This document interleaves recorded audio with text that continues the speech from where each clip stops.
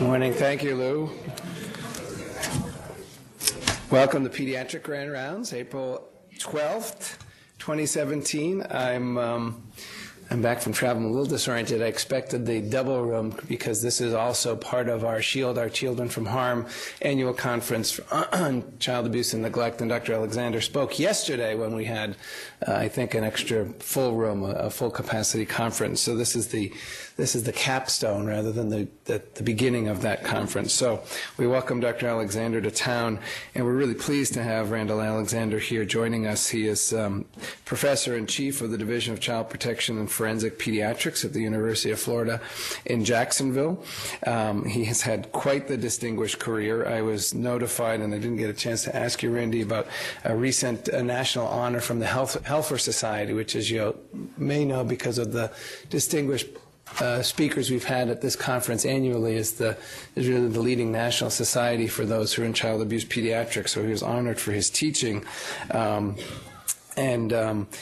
Well, we just go through an impressive CV. Dr. Alexander received a MD at Wayne State University and a PhD at the University of Michigan, where he started his medical career, but really kicked off as an assistant professor at the University of Iowa, working his way up through the ranks, moving to Morehouse School of Medicine, where he was associate professor and then professor, and has been at the University of Florida since 2004 as professor, as mentioned, and chief of child protection and forensic pediatrics.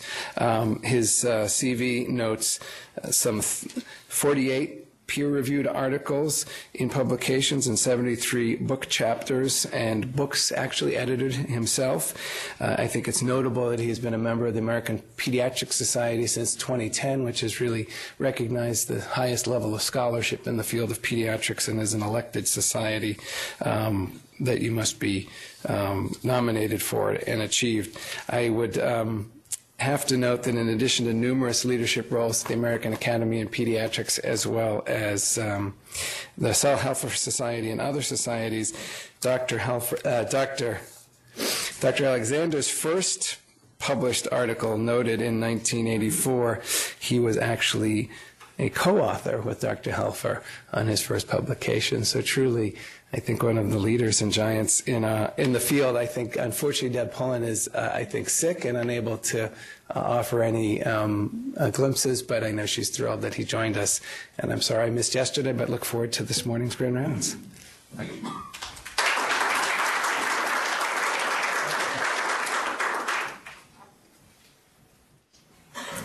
Well, thanks. It also feels a little bit like, when someone describes that stuff, it's sort of like rings around a tree or something else like that. It just shows you've been around a long time and accumulated moss, I guess, or something like that. It's nice to be here. I was pleased you had Florida weather for me yesterday. I recognize this weather, but when I head back to Florida, fortunately, it's going to be a little bit nicer, at least for now, until the humidity and heat kicks in. Want to talk about medical neglect this morning. It's I'm trying to think, what part of medicine is medical neglect not impact on? And there might be such a part of medicine, but for anybody that's clinical, it's basically somebody's not doing what we want them to do. Now, that's going to happen sometimes with people, and we work through it and go crazy and drives us nuts and keeps us awake and all that. But one of the things that yesterday, when I actually gave the same talk to the conference, one of the things I wanted to point out with DCYF and DCF, or what we call Child Protective Services, is that the doctor isn't going to make a report of child abuse saying that it's medical neglect until we've already exhausted a lot of stuff.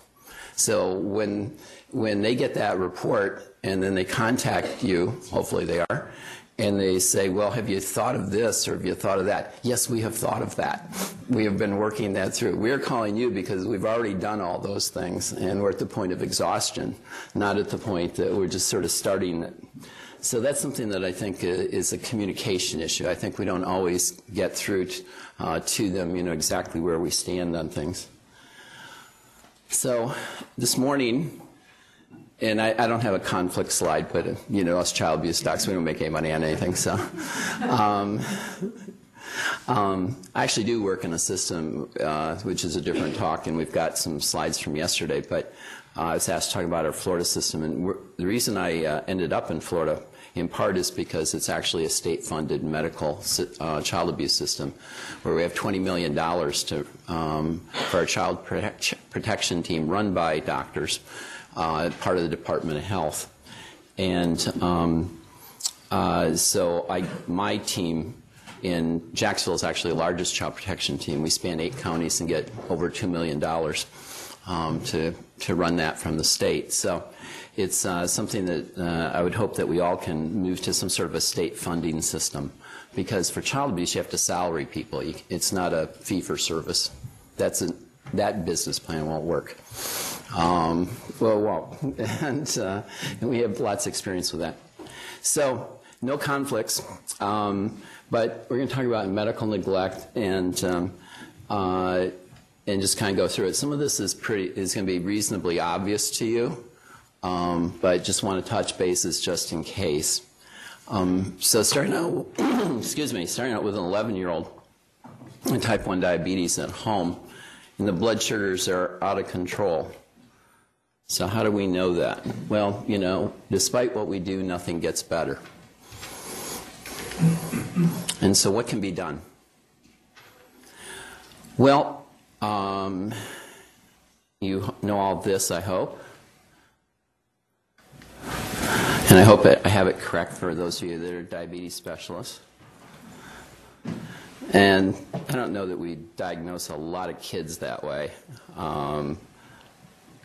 but it's the classic adult presentation.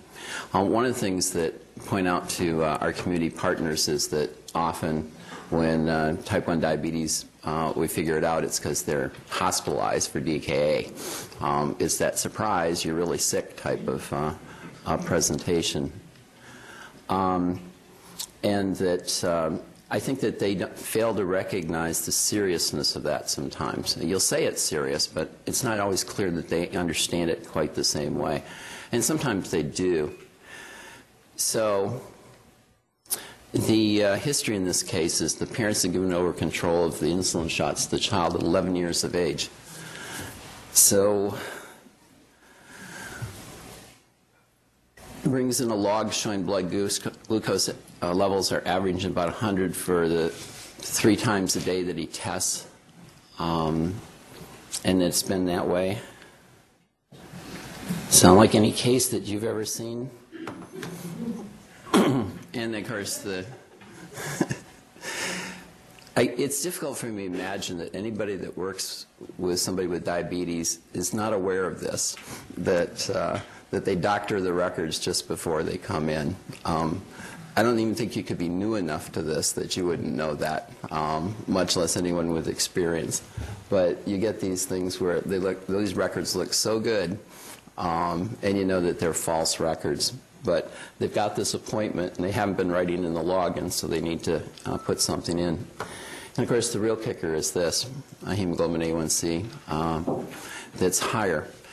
So the tattletale hemoglobin A1C that has that conflict with the logs. So what does it all mean? Well, poor control. They're not giving the shots. It's not getting the shots. Perhaps not getting the shots in a location that it's absorbed well. Probably not that. Not recording. So one of the things that I learned back in the old days at Michigan State, I had a pediatric endocrinologist, and it was his viewpoint that there should only be one hospitalization with diabetes, and that would be the first one. Thereafter, if you were good, or I'd probably say optimal, that you should be able to handle anything that comes along as an outpatient. And oddly enough, he was able to. I know over a 5-year period, he had 1 return customer in a pediatric endocrinology practice.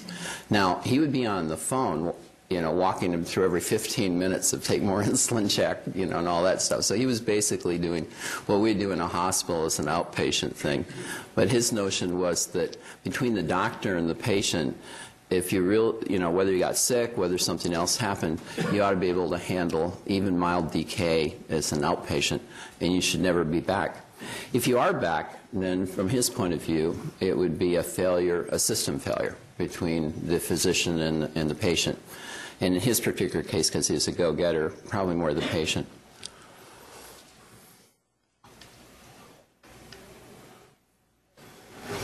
And that's something we have to teach our partners. Because it's pretty frustrating with what they do. Sometimes they just don't take us quite as seriously, or they'll say it's complicated. I heard that yesterday. It's like, well, yeah, you make this report, but we have to go through our criteria and everything, and it's complicated. It doesn't have to be that complicated. This is something that we'll rattle off to people and say, gee, look at all these bad things that could happen, and trying to impress them, to move and get some sort of urgency in terms of what's going on. But the key thing is, can the parents do what they need to do, or does the child need another environment? And one of the things that we get in child abuse in general is when a child is abused, and when we say abuse, we mean neglect, physical abuse, sexual abuse, and a variety of other things. When we're talking about child abuse, if you think of sort of the average child is here getting average sort of parenting, when the abuse happens, they now need above average parenting. So every one of these children that there's abuse or abuse, neglect, sexual abuse, and that, they now need above average parenting. The parent, however, often is not average, but they're below average. So we have a gap. The question is, can services, including us, but can services bridge that gap?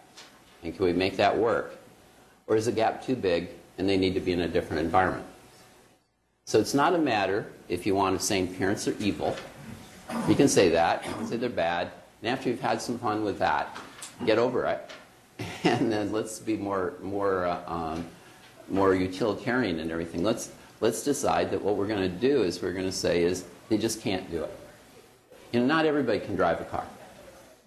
It doesn't mean they're bad people. It's just they're just not up to it. And not everybody's up to parenting. And maybe they're not up to parenting now. Often we see something where somebody might be younger, they can't really take care of kids. Maybe they have too many kids, maybe they can't take care of the kids they have. And then they, when they're 10 years, 15 years older, perhaps they could. But that doesn't meet the child's time frame. So sometimes the children have to be somewhere else. Perhaps in kinship care, perhaps foster care, or be adopted or something. But the child isn't exactly in sync with the time frame of what they're doing.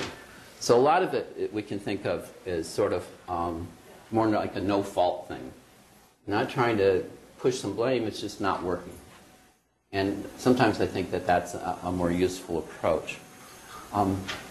So with children then that are problems of abuse, and particularly with medical neglect, I know they're frustrating, but I think sometimes, the best thing we can do is sometimes just sort of say is that here's the needs aren't being met, they have to be met. And they need to be in a different situation. So in this case, the parents have to take some control and responsibility, strictly medically adherent. So if I was to see a kid like this in this situation, what I would do is, well, for our child protection team, say, we get called in anytime there's a child abuse report. In Florida, we've got a unique system, in the world actually, that we have 200,000 child abuse reports, so more than that per year in the state of Florida. We're big. We're now the number 3 most populous state. And so every one of these 200,000 reports is read by a medical person in the child protection team. Nobody does that except us. It's a safety net.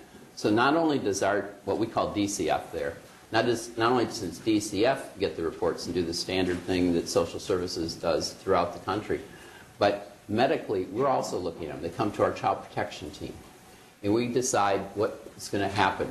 when we have something that comes in coded as medical neglect, or as we read through the information and we see that it's medical neglect, that's what we call a mandatory.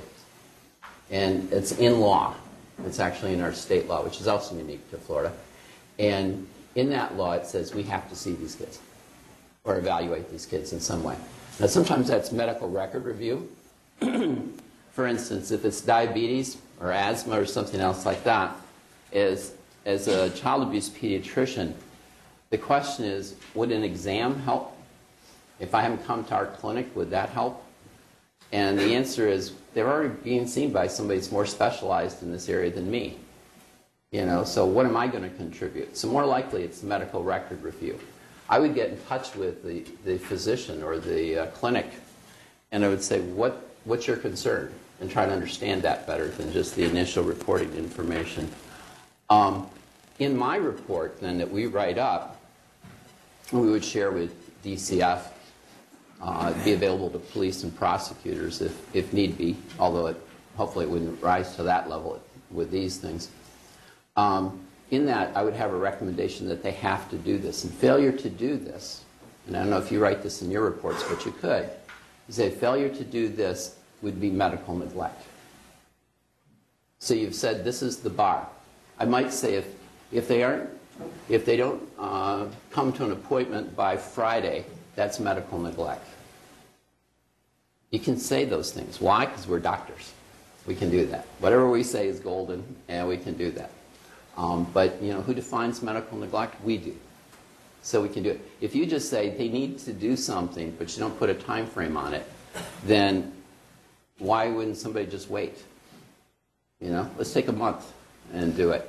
So, in point of fact is we need to write recommendations sometimes that are crisp and that make a difference. That's how we're going to make people listen to us.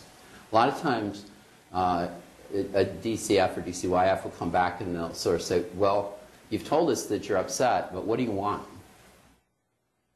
You know, it's not just labeling. That's no good. It's like saying strep throat. Aha.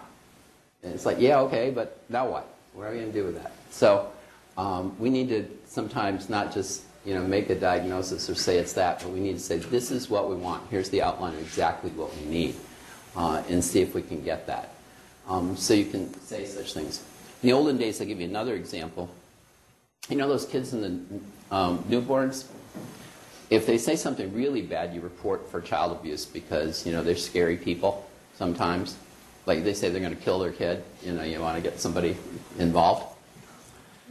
But there are situations sometimes where you're pretty uneasy with the family, but you're not quite feeling like it's a child abuse report at this point, and you're in that gray zone somewhere. There's always a gray zone.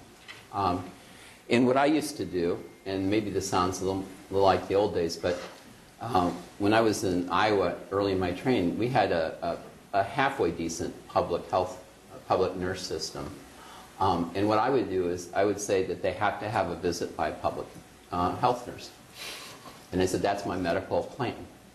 Failure to have that visit by that would be medical neglect. Okay? And why is it medical neglect? Because I said so. Okay? Now, you can't be completely arbitrary and authoritarian because, you know, then you're just a jerk. But, you know, that's not going to work.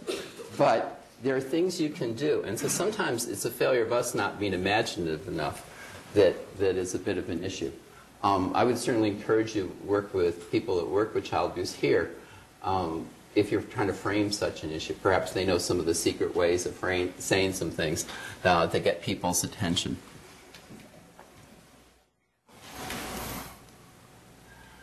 Okay.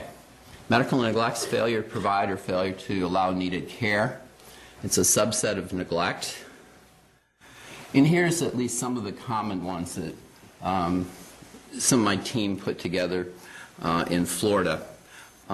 We actually have a website, and I can actually get that for you for free. You can actually go look at it. We have some modules that we've put together as part of our child protection team system, state system, that talk about each of these subjects. Particularly useful, I think, for newbies. And I think it's also useful particularly for community partners who are saying what these things are and why it is they're bad. If I was going to rank order these, I think probably for what we see, dental would be top for me. That seems to be a problem. And that's the one that's difficult. American Academy of Pediatric Dentistry has criteria, what they call dental neglect. And it's basically that you tell somebody that they've got a bad problem and they're not doing anything, or if the child's in pain or something and no attention is happening. People say, I don't have a dentist, but there's always the emergency room if you're in pain. So it's not a great solution, but it's a solution. For dental neglect and everything else, the complication is there a dentist that's available? And we have areas, at least in where I'm from, where you can say you're sending them to a dentist, but who would that be? And so it's complicated and takes a lot of work on. But nevertheless, diabetes and asthma, regularly seeing that, obviously malnutrition, and not just failure to thrive or extreme obesity with complications, but you can also have normal weight malnutrition, where it's one of those crazy diets and the kid's actually suffering health-wise, even if the weight is okay. We also have some people that aren't complying with their newborns as far as HIV prophylaxis, and that's a serious concern of ours because somebody might get a bad disease and they might die. And then we have, where I'm at Wilson Children's Hospital in Jacksonville, we have medically complex clinic where we see kids, and I've worked in that area myself, and those things are tricky because you have various things. For instance, I hope this isn't so much the case, but I know there was sort of a debate when I was a resident. It seemed as if some of the neurologists were more comfortable than I was, and a number of us that were in developmental disabilities, they were comfortable that if a kid wasn't too big, if they were kind of short, didn't weigh a lot, they're easier to handle. I know, hopefully you've heard of that or not heard of that. Yeah. Well, anyway, sort of the notion is that, well, it's okay if, they're not getting tons of food because they're just not, super fat or hard to deal with. And that's sort of the bonsai approach, to kids, keep them small and sort of work. In developmental disabilities, on the other hand, we're thinking, no, let's give them enough nutrition, keep their health up, keep their immune status, fairly decent. And so there's differences sometimes, the general approach, and we have to iron out some of our thoughts before we ask others. Sometimes we see medical neglect where there's been a precipitating something else, and then they medically neglect. So it's not just child abuse. When we do reports, we list 1, 2, 3. And sometimes I'll say physical abuse, number 1. Physical abuse, number 2, because it's a different kind of physical abuse. Even number 3. And then the thing that we suggest for all of our teams, we have 23 teams in Florida that covers every child. The thing to say is, just before you think you're done with your report, think through, is there any other neglect going on? And actually, a couple of people had signs over their desk, think about neglect. So we see this with burn cases, where somebody says, well, geez, the kid's got a burn, and if I bring them in, somebody's going to take my kids away because they know how the state is, they're going to take them away. Well, they wait. A couple days later, it's infected. They bring them in finally, and now we will take their kids away because it wasn't just the burn even, but now they've had medical neglect. A child that has healing fractures, perhaps, and abdominal injuries are always a concern, particularly since that's the most fatal form of child abuse, physical abuse there is. Abusive head trauma only has about a 20-25% death rate, but the abdominal abuse is even worse. Fortunately, a lot less common. You know all these things. Neglect is probably the worst form of child abuse. It's the most common form of child abuse. The top causes of death typically around the country would be unsafe sleep, it would be drowning, and third place would be physical abuse. It varies a little bit from place to place. But nevertheless, typically neglect is by far the most common from maltreatment. To the dead child, it doesn't matter whether you meant to do it or not. So what we did in Florida is we took some Florida law, and we took it from the American Academy of Pediatrics, and this is, not trying to reproduce this in a series of slides because that would be tedious and too long, but this is the Committee on Child Abuse and Neglect, and it was their statement on medical neglect and what it is. And so I'd reference that. You'll have, I think there's a website for this that you'll have all these PowerPoints on, so you can look it up if you need it. But what we did in Florida is about 3 years ago, we had a situation with one of the legislators' aides in which it brought out medical neglect issues. And we were able to turn it, our Florida chapter, American Academy of Pediatrics, and my Committee on Child Abuse, we were able to turn it to get them to adopt language that came straight out of the Academy. So we were pretty pleased with that in the sense that it wasn't legislators just making things up, but it was something that had some reference from elsewhere. And the Academy statement is reasonably good. I have a little bit of this here. It means the failure to provide or allow needed care.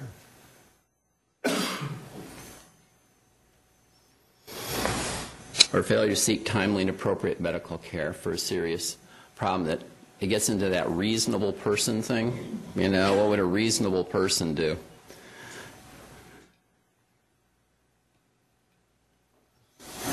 And then there's things where it isn't medical neglect. I mean, what is not medical neglect? And again, there's a little bit of a judgment call in all these things. But if they've made some efforts to get the care, it's not exactly medical neglect in a lot of situations. The other thing, and this comes in particularly with medically complex, is sometimes a child doesn't do well medically, and that isn't necessarily the parent's fault because they were neglectful. And then we have the spectrum of, well, it was back when I was, I go back to when I was a resident, I remember cystic fibrosis. There were the parents that were very meticulous, and their child would live into their late 20s. There were the parents that weren't so meticulous, and that child would die in the teens. And kind of the lifespan depended on, the parents. I had a trisomy 18 child that was 16 years old. I didn't think that was possible. And it's like, well, wow, you should have seen how that mother was. She was just so compulsive and everything else, better than I would have been or other people. So there's some sort of, a spectrum of these things. And we have to get back to reasonable person. We have the issue about recommended care. Is it going to be a benefit? So if you got into something where you had to go to court and you had to say, well, the parents are refusing chemotherapy for a child, and the judge says, okay, so if they don't get it, they die. What are the odds that the chemotherapy does any good? And you say, oh, 1%. That's not going to sway a judge too much. And say, you mean you're going to make them go through chemotherapy and all the bad consequences that sometimes entails, and you're only getting a 1% increase, not swaying them. If you said it's 90% effective, it's like, whoa, now you've got the judge's attention. So what's the right numbers? Nobody knows. It's going to be on a case-by-case basis. And we've had some cases around the country through the years that you may have heard of. And it really gets into what's going to be the benefit. What's the benefits and what's the cost, and some sort of sense of that. And that's part of the calculus that has to go into this. Sometimes the parents don't follow all the recommendations, and particularly with some kids that are complex, they might be seeing 4 specialists, and they can't make all those appointments sometimes, particularly if they have some other kids and they don't have a car and some of that. You can imagine that sometimes they're not perfect. But a key thing is medical neglect is a medical diagnosis. It is not a child protective services diagnosis. Okay, it's not a legal diagnosis. It's a medical diagnosis. And it's a medical decision how we do this. And at least for us, it comes to our child protection team to say it's medical neglect. Now again, if it's an asthma problem that keeps recurring and everything else, we're going to work with the people in the asthma clinic to say that. We're not doing it solo all by ourselves, but we're working together as a team to put this together. But the expertise as child abuse that we can bring is sort of basically knowing how to work on the system. So in Florida, by law, we have to have a multidisciplinary team meeting. And look at all the people that have to show up. Now, as it turns out, we're able to do this by telephone for some cases that are kind of like obviously not there. Like, let's say that they're on visit on the weekend and mom reports dad for medical neglect because dad's not putting the Desitin on the baby's bottom 4 times a day like she does. Okay? If you haven't seen such cases, let me tell you, there are a lot of those kind of cases out there and everything. One parent is more meticulous about something than the other. It usually seems like it's the mother that's more meticulous than the dad, but we've seen a few cases that went the other way as well. That's the case that I'm not going to bring the child in to see. I don't know how much medical records I'm going to even look at because it's a dumb case. But by our law, we have to actually write a report. So my 3-sentence report that I'm going to do in this case, and we'll staff by phone, is that, yeah, the kid's not having bad diaper rashes. They just differ over what they think should be done. It's not really medical neglect. But here are the things. Hopefully you know all these things in terms of how working with people. And it's particularly important for various community providers who are actually the ones that go into the home, not us, but the people that actually go. Yeah, let's see.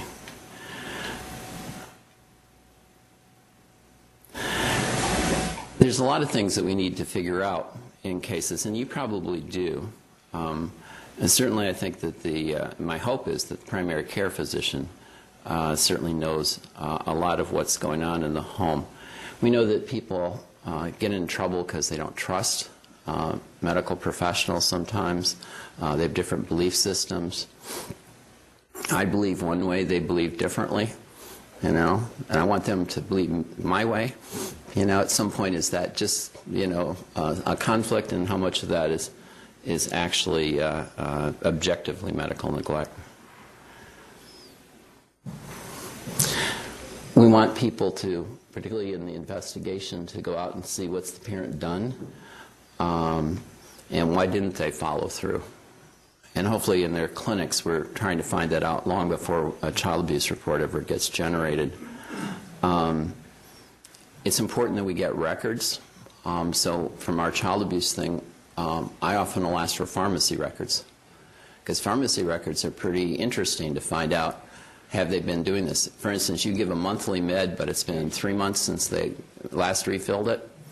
That's going to tell me a lot. So it doesn't matter so much what they say. Sometimes they have objective ways of getting some sort of sense of that. It's important to get into the belief systems of the parents themselves, what's going on.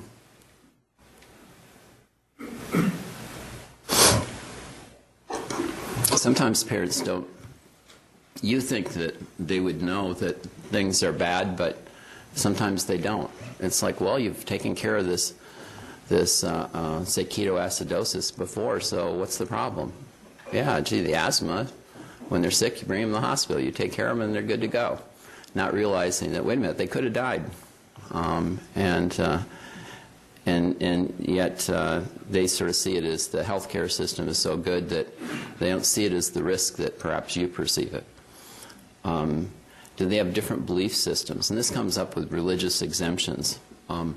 We have various religions that don't believe in healthcare. They believe that praying would be a better alternative than medical care. My general sense is that most people in the country would pray and get medical care, both. They would pray that you know what you're doing. So hopefully, that doesn't have to be an either or, but for some people it is. And then we have to decide, does it cross the line? And is there a pattern? What's been going on? I'm fortunate because in our system, our child protection team, we can access all of the DCF records. We can just go online and look at them. And I can look at medical records from any team anywhere in the state. So if they're in Miami, I can find out what that team saw and everything and pull it up. So we have kind of a statewide database. And that's really helpful. One of the difficulties when you have little silos of hospital here, hospital there, is that that's a good way for neglect to flourish. Munchausen syndrome by proxy particularly, but and other kinds of abuses. So as much as can, we need to be knocking down some of these silos. We have a law in Florida that says that as a child protection team, we can go into any hospital, see the child, and look at the records. I don't need privileges. Privilege is a 20th century or 19th century concept. In the 21st century, why would you do that? It's about the child. So if it's about the child, you should be able to go anywhere and see what's going on. So that's not true for all physicians, but it's true for our child protection team. So what are the protective capacities? Will they accept things? What's going on with their mental illness, their substance abuse, the other impairments that adults have?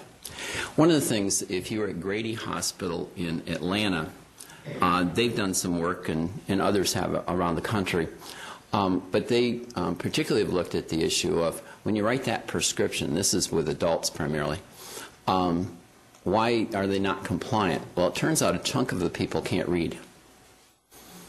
So, and they don't tell you they can't read. So you just write this prescription like it's going to work, and you're not getting the results you expect. And then you're frustrated because you think they're not complying. Or you say 4 times a day, and they're not sure what 4 times a day means, even if they can read that far. I remember when I was first-year resident, I had a story by a third-year resident. He was telling me he had a real problem with getting this otitis media in this one case under control. They kept giving like several different antibiotics and just couldn't get it under control, and he was frustrated and kind of doubting that the mother was doing this right. So finally he got down to basics, and he says, listen, he said, you got the medicine? She says, yeah. He says, it was pink, right? Yeah. And it was a liquid, right? Yeah. And you took this medicine and you gave it 3 times a day. Yeah. And he said, and you used it all up and the bottle's empty. And she said, no.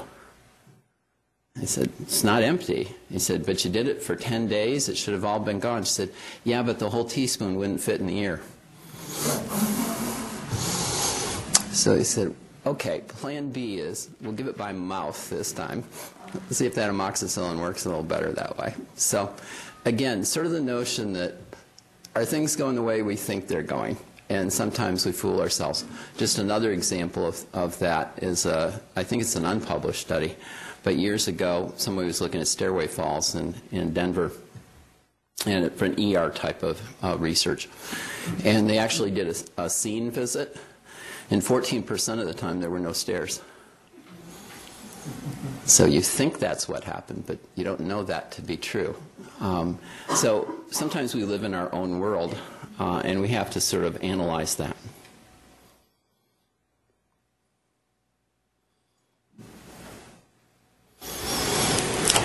Is a child using attention illness?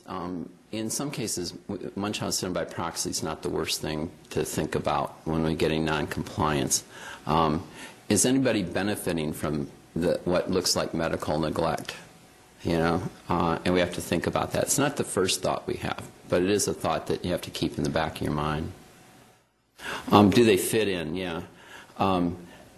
I don't know how it is with social media now, but I know I was on Ped Endo service when I was a 4th-year med student. And it was interesting because this was in Ann Arbor, and there was like the teenagers would kind of all come in together. with their diabetes. And this is before internet and before social media. But somehow they just kind of clustered all in. You know, they would make sure they all got a little out of control at the same time so they could see each other, sort of stuff. And the endocrinologist thought that was both sad and hilarious. I don't know if that's even worse now, but there are agendas out there beyond what we think. Okay. So immunizations. 3-year-old girl seen laceration in the foot, and you find out she doesn't have tetanus shots. In fact, she's actually never seen any health providers. So is that medical neglect? How many would say yes? How many say no? And a lot of undecideds. Okay. Yeah, that would have been my guess. It turns out it's not, at least in most places. Not seeing a doctor is nothing that quite says you have to. I know they're stupid if they don't see us, right? But nevertheless, they're allowed to. There's that First Amendment thing in the Constitution. And certainly there's some religious groups that don't seek medical care. Massachusetts was got a lot of attention because they're home of Christian Science, and that's one of the big religious groups that doesn't get medical care. And they since had changed some laws, but a lot of states still have a law saying it's not child abuse if they don't get medical care. The courts can compel medical care, and most states you can charge it as a crime if there's a bad outcome for failure to get medical care. But if it hasn't gotten to the bad outcome stage, usually it's not child abuse and there are exemptions. American Academy of Pediatrics is not in favor of that. One of the reasons is that we want equal care for all. Second of all, what the state does, and you may not be aware of this, but they actually go to the parents and they will come back and they'll say, what religion are you? And in a libertarian state like New Hampshire, you would think there'd be some people who would say it's no business of the state what religion we are. And yet they ask. And the thing is, are you an approved, recognized religion or not? Now, interestingly, it's not the Christian Scientists that strike me as interesting for that question, but they're literally, and I'm not making this up, but there was a Church of John and Judy, which I guess is the membership list, all right there. And anyway, they got a religious exemption in one state some years ago. So I don't think personally it's the business of Child Protective Services to ask your religion. I think everybody should be treated the same. That when you're 18, do whatever you want to yourself. But till you're 18, you can't. There's actually a Supreme Court decision that is somewhat on point from about 1946, but it's not been recently tested to see where it stands. So this one typically would not. In California, as you know, they tightened up because they had that measles epidemic at Disneyland. And they realized that's economically bad, plus it's just bad, you know, for health reasons. And so they've tightened it up now that you have to have reasonably strict medical contraindication for shots. But otherwise, religious exemptions and belief exemptions do not get you out of having to have shots. But you still don't have to have medical care. We can't use child abuse system as a club for people not doing everything we want them to do. You know, you could see how we could become abusers that way. 8-year-old boy with asthma supposed to use his inhaler and his rescue inhaler. Now he's in the PICU. And we go back and we find out, well, first of all, he's been on the ventilator for 18 hours, gets off, and this is his third PICU hospitalization in the last 2 years. He's had actually been in the hospital 7 times. And he says he forgets. And the drugstore seems to agree with that. Both parents smoke.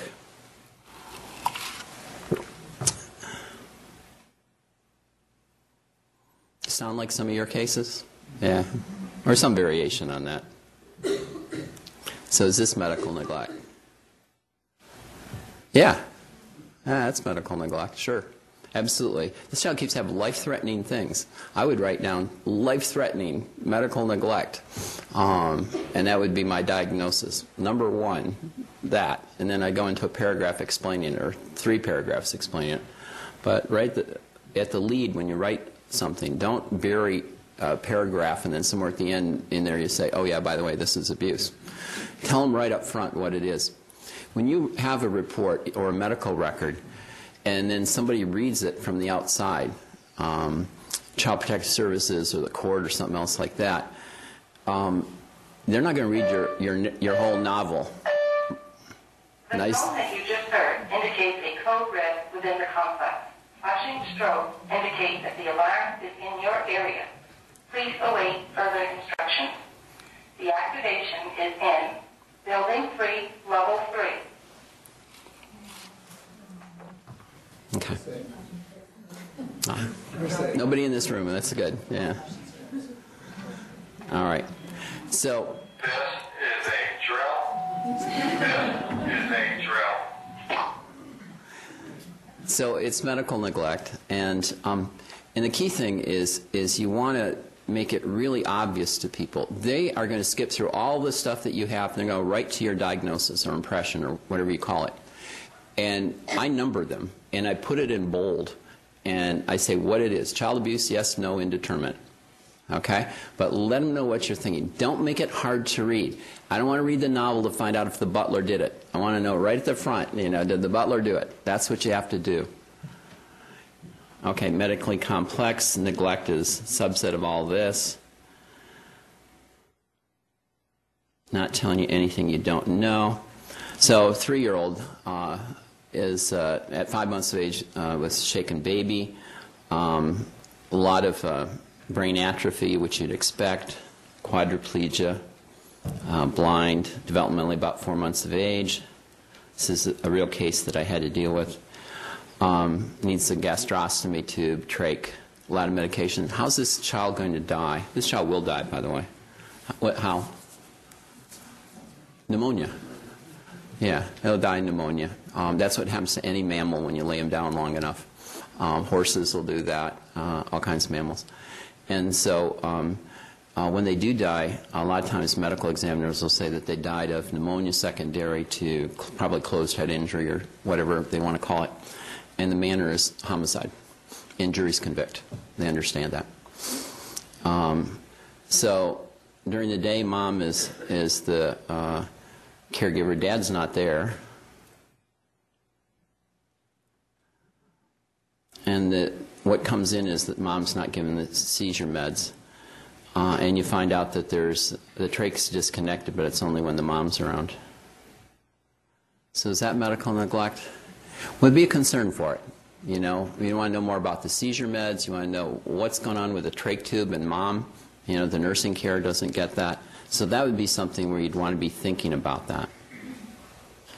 And you want to look at that. I was going to show you just this one last thing, but maybe it's gone. It was a sign that was in New Zealand that says family violence is not okay. And the cool part is that it was in this dinky little town. Let's see if I can recover this. And it's something that's not in, when you go into Jacksonville, you don't see it. But I think all of our towns should have a little sign on, as you go into town that suggests that's the case. A ministry in New Zealand has this stuff out and everything. But I thought it was real cool that this is like a little mission statement when you walk into the town. And we could all do that. This is not that hard to do that. You can see they didn't spend a lot of money on their sign stuff here. It's not the most sophisticated thing. But this is a town, literally, if you blinked, you missed it. So, okay, I want to tell you a little bit about some handouts that we have on the website. If it's me and somebody says handouts, I tend not to ever follow through on those things. I'm going to suggest you actually do that, if you can. What I have here, and I can't show this on the screen in a way that you can really see. So let me just describe them to you. In Georgia, I was approached years ago by a committee on foster care. And what this committee did is they had come up with a one-page form. And they ran it by our child abuse committee, and we made a few little tweaks on it and everything else. But what this form is it's what you need to know. If they take the kid out tonight, this is what the foster parent needs to know, and what you, the physician, needs to know in the next day or two. Are immunizations on this? No, because you don't need immunizations. What does it matter? The next couple days, that won't matter at all. But allergies are. The foster mom needs to know, if I feed the kid peanut butter and jelly, do they have a peanut allergy and are they going to die? What you need to know, if you've ever had these kids, is if I give them that amoxicillin, do they have an allergy? Are they going to die? I don't mean to get into the are they going to die things, but there's a number of that. So what we have in here is the form. We had this, they promised the legislature and me, I was actually on a legislature panel some years ago, and what's called DFACS, the Child Protective Services, and Georgia said, sure, we'll get this around. We're going to put it on the iPads that all of our investigators have, and everyone will have. And they never followed through on that. So we took this to Florida and put a different logo at the top that said Florida, that had Florida stuff on it, same thing. And what we did there is we got DCF there in Florida, the top people to agree with our Academy of Pediatrics that, yes, this is a form and they should use this every time there's a removal. About 4 years later, we polled people around the state, investigators and things around the state, and none of them knew the form existed. It's in the rules and regulations of the Department of Children and Family, but here's an example of a system where the top says one thing and the troops don't know it exists. So it's still a great idea. However, in the state of Washington, they found out about this. I sent them some stuff, and they use it. So this is available to you, but sometimes you're sitting there saying, I'm feeling bad because I don't know what's going on. You could ask your various Child Protective Services to give you this form and to use this. We even set it up as a protocol, again, only from the on-high people at Florida, but we set up as a protocol to say failure to fill out this form is medical neglect. Because this is the stuff you give a babysitter. You can't just have your kid go into foster care. I know it doesn't feel good, they're taking your kids away and all that, but you have an obligation for your children. So that's one of the forms there. I also brought a bunch of forms because of our laws and what we've had to do in Florida and the emphasis on it, we have some other stuff. So have some stuff about breastfeeding, what you can get Child Protective Services to help get information, because remember, they're in the home, and some questionnaires they can do to help you with some failure to thrive, asthma, diabetes. For instance, what could they do with asthma in the home? Could they check to see if there's an inhaler? Is it clean? Where is it stored? Is the insulin on the kitchen counter in the sun? Is it in the refrigerator? Where is that insulin? What does it look like? Also, we suggest that when they're there,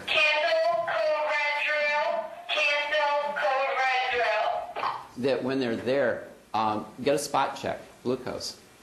First of all, can they actually get a spot check glucose? That would be a good thing to know even in itself. And then what would it be? We don't ask the investigator to make a decision about it. We just say, just tell the doctor what it is. If it's like 400, you'll have our attention real fast, of course, but nevertheless, just you don't decide, but you get it to us. And then the final thing that we have, and we have some stuff on medically complex children too. These are checklists, and they're available electronically for you. Please use them. Just take them. You know, we don't have a copyright on them. They're yours. You can have them. And the final thing we have is home safety checklists, both a big one and then things that are broken up in terms of age for 6 months, second 6, toddlers. We use this. This can be used. You can give it to parents of newborns in terms of how to baby-proof their house, or you can use it in terms of finding out later on, are they baby-proofing, or if there's a neglect situation, what else might the kid get hurt or be at risk for. And these are developed through the Florida chapter of Prevent Child Abuse America and their home visiting program and Healthy Families Florida, and then we modified them for our child protection team.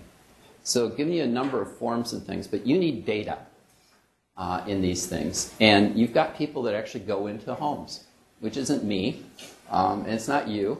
But there are other people, partners that do that things, and they could give us some useful things. For instance, they could snap a picture and send it to you. We don't do bruises by pictures because I don't know what those are, and I don't think they're good enough. But they could snap a picture of medical supplies and document that they're there and what it looks like and things. So there are a lot of different options, and I encourage you to reach out. We're trying to do it. We're partially successful. But I encourage you to look at these things and decide for yourself if any of these things could be helpful. So that's it. Any questions or comments?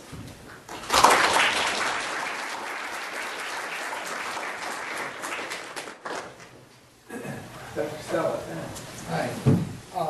We'd like to think that things didn't vary so much state to state. But I have to tell you that things that are tolerated in New Hampshire would never have been accepted in Maryland or practice before. And it puts us in a real bind because as soon as we report a family, I'm a pediatric endocrinologist. Yeah. As soon as I make that step, instantly there's a lack of trust or a conflict between the family. And then when the state comes in and says the report was unfounded, no further needed, it really makes us look like we overcall that we're adversarial to the parents rather than protecting the child. And I don't know a good way around it, so I have to say, it's got to be really egregious before I will even go to the state, because I kind of know what their standard has been. Yeah. No, I sympathize with that. To the extent you can, because we have a medical child protection team system, 111 medical providers, those cases would come to us and we would be there with you in terms of doing it. It doesn't mean we still wouldn't go down in flames sometimes. We can't be sure, but we can advocate higher. The other thing is, remember, you've got 25-year-old investigators sometimes, okay? And you're all older than that. And a lot more experience. And so you could say, I'll go to their supervisor, but don't. It's a waste of time because their supervisor was in on the decision. So go at least 2 levels higher when you start your challenge or anything. If one advantage as a child protection team person, because we work and we have a great relationship with our DCF and everything else, I'd start out with a regional administrator and let it work 6 levels down to get down to the person. I don't always get my way, but I do know how to aim higher. Other thoughts? So when your 8-year-old asthma patient is actually 16, yeah. Is there less interest on the part of the state in intervening for the adolescent who's almost about to age out of the system anyway? I mean, this is a very real problem here. Why bother reporting because they're going to say the child should be able to take care of themselves? That's a good question. About 16 is about your last shot. Because if they dawdle for a year, they will age out. They'll start to age out. And so that's hard because sometimes I feel like our DCF will drag their feet if they're about to age out. And then, oh my gosh, they turned 18. Well, I guess there's nothing to be done. And it sounds malicious to say they dawdle on it, but I think they do sometimes. And sometimes we push hard because we feel it's our last shot at getting anywhere. So it sets the stage for a little bit of potential conflict from our urgency, and they're kind of waiting to just have this case resolve itself. So it's difficult. And then the 16-year-old is 16, and they're not always easy to deal with. So what can you do? So Dr. Alexander will be joining a new conference today with the residents and others who might be interested. He presented some cases to us in Grand Rounds. I think he will welcome us presenting cases that make it challenging for us to discuss and consider those types of, is this or is this not in the realm of medical abuse for children. But thank you for joining us for 2 days. Thank you.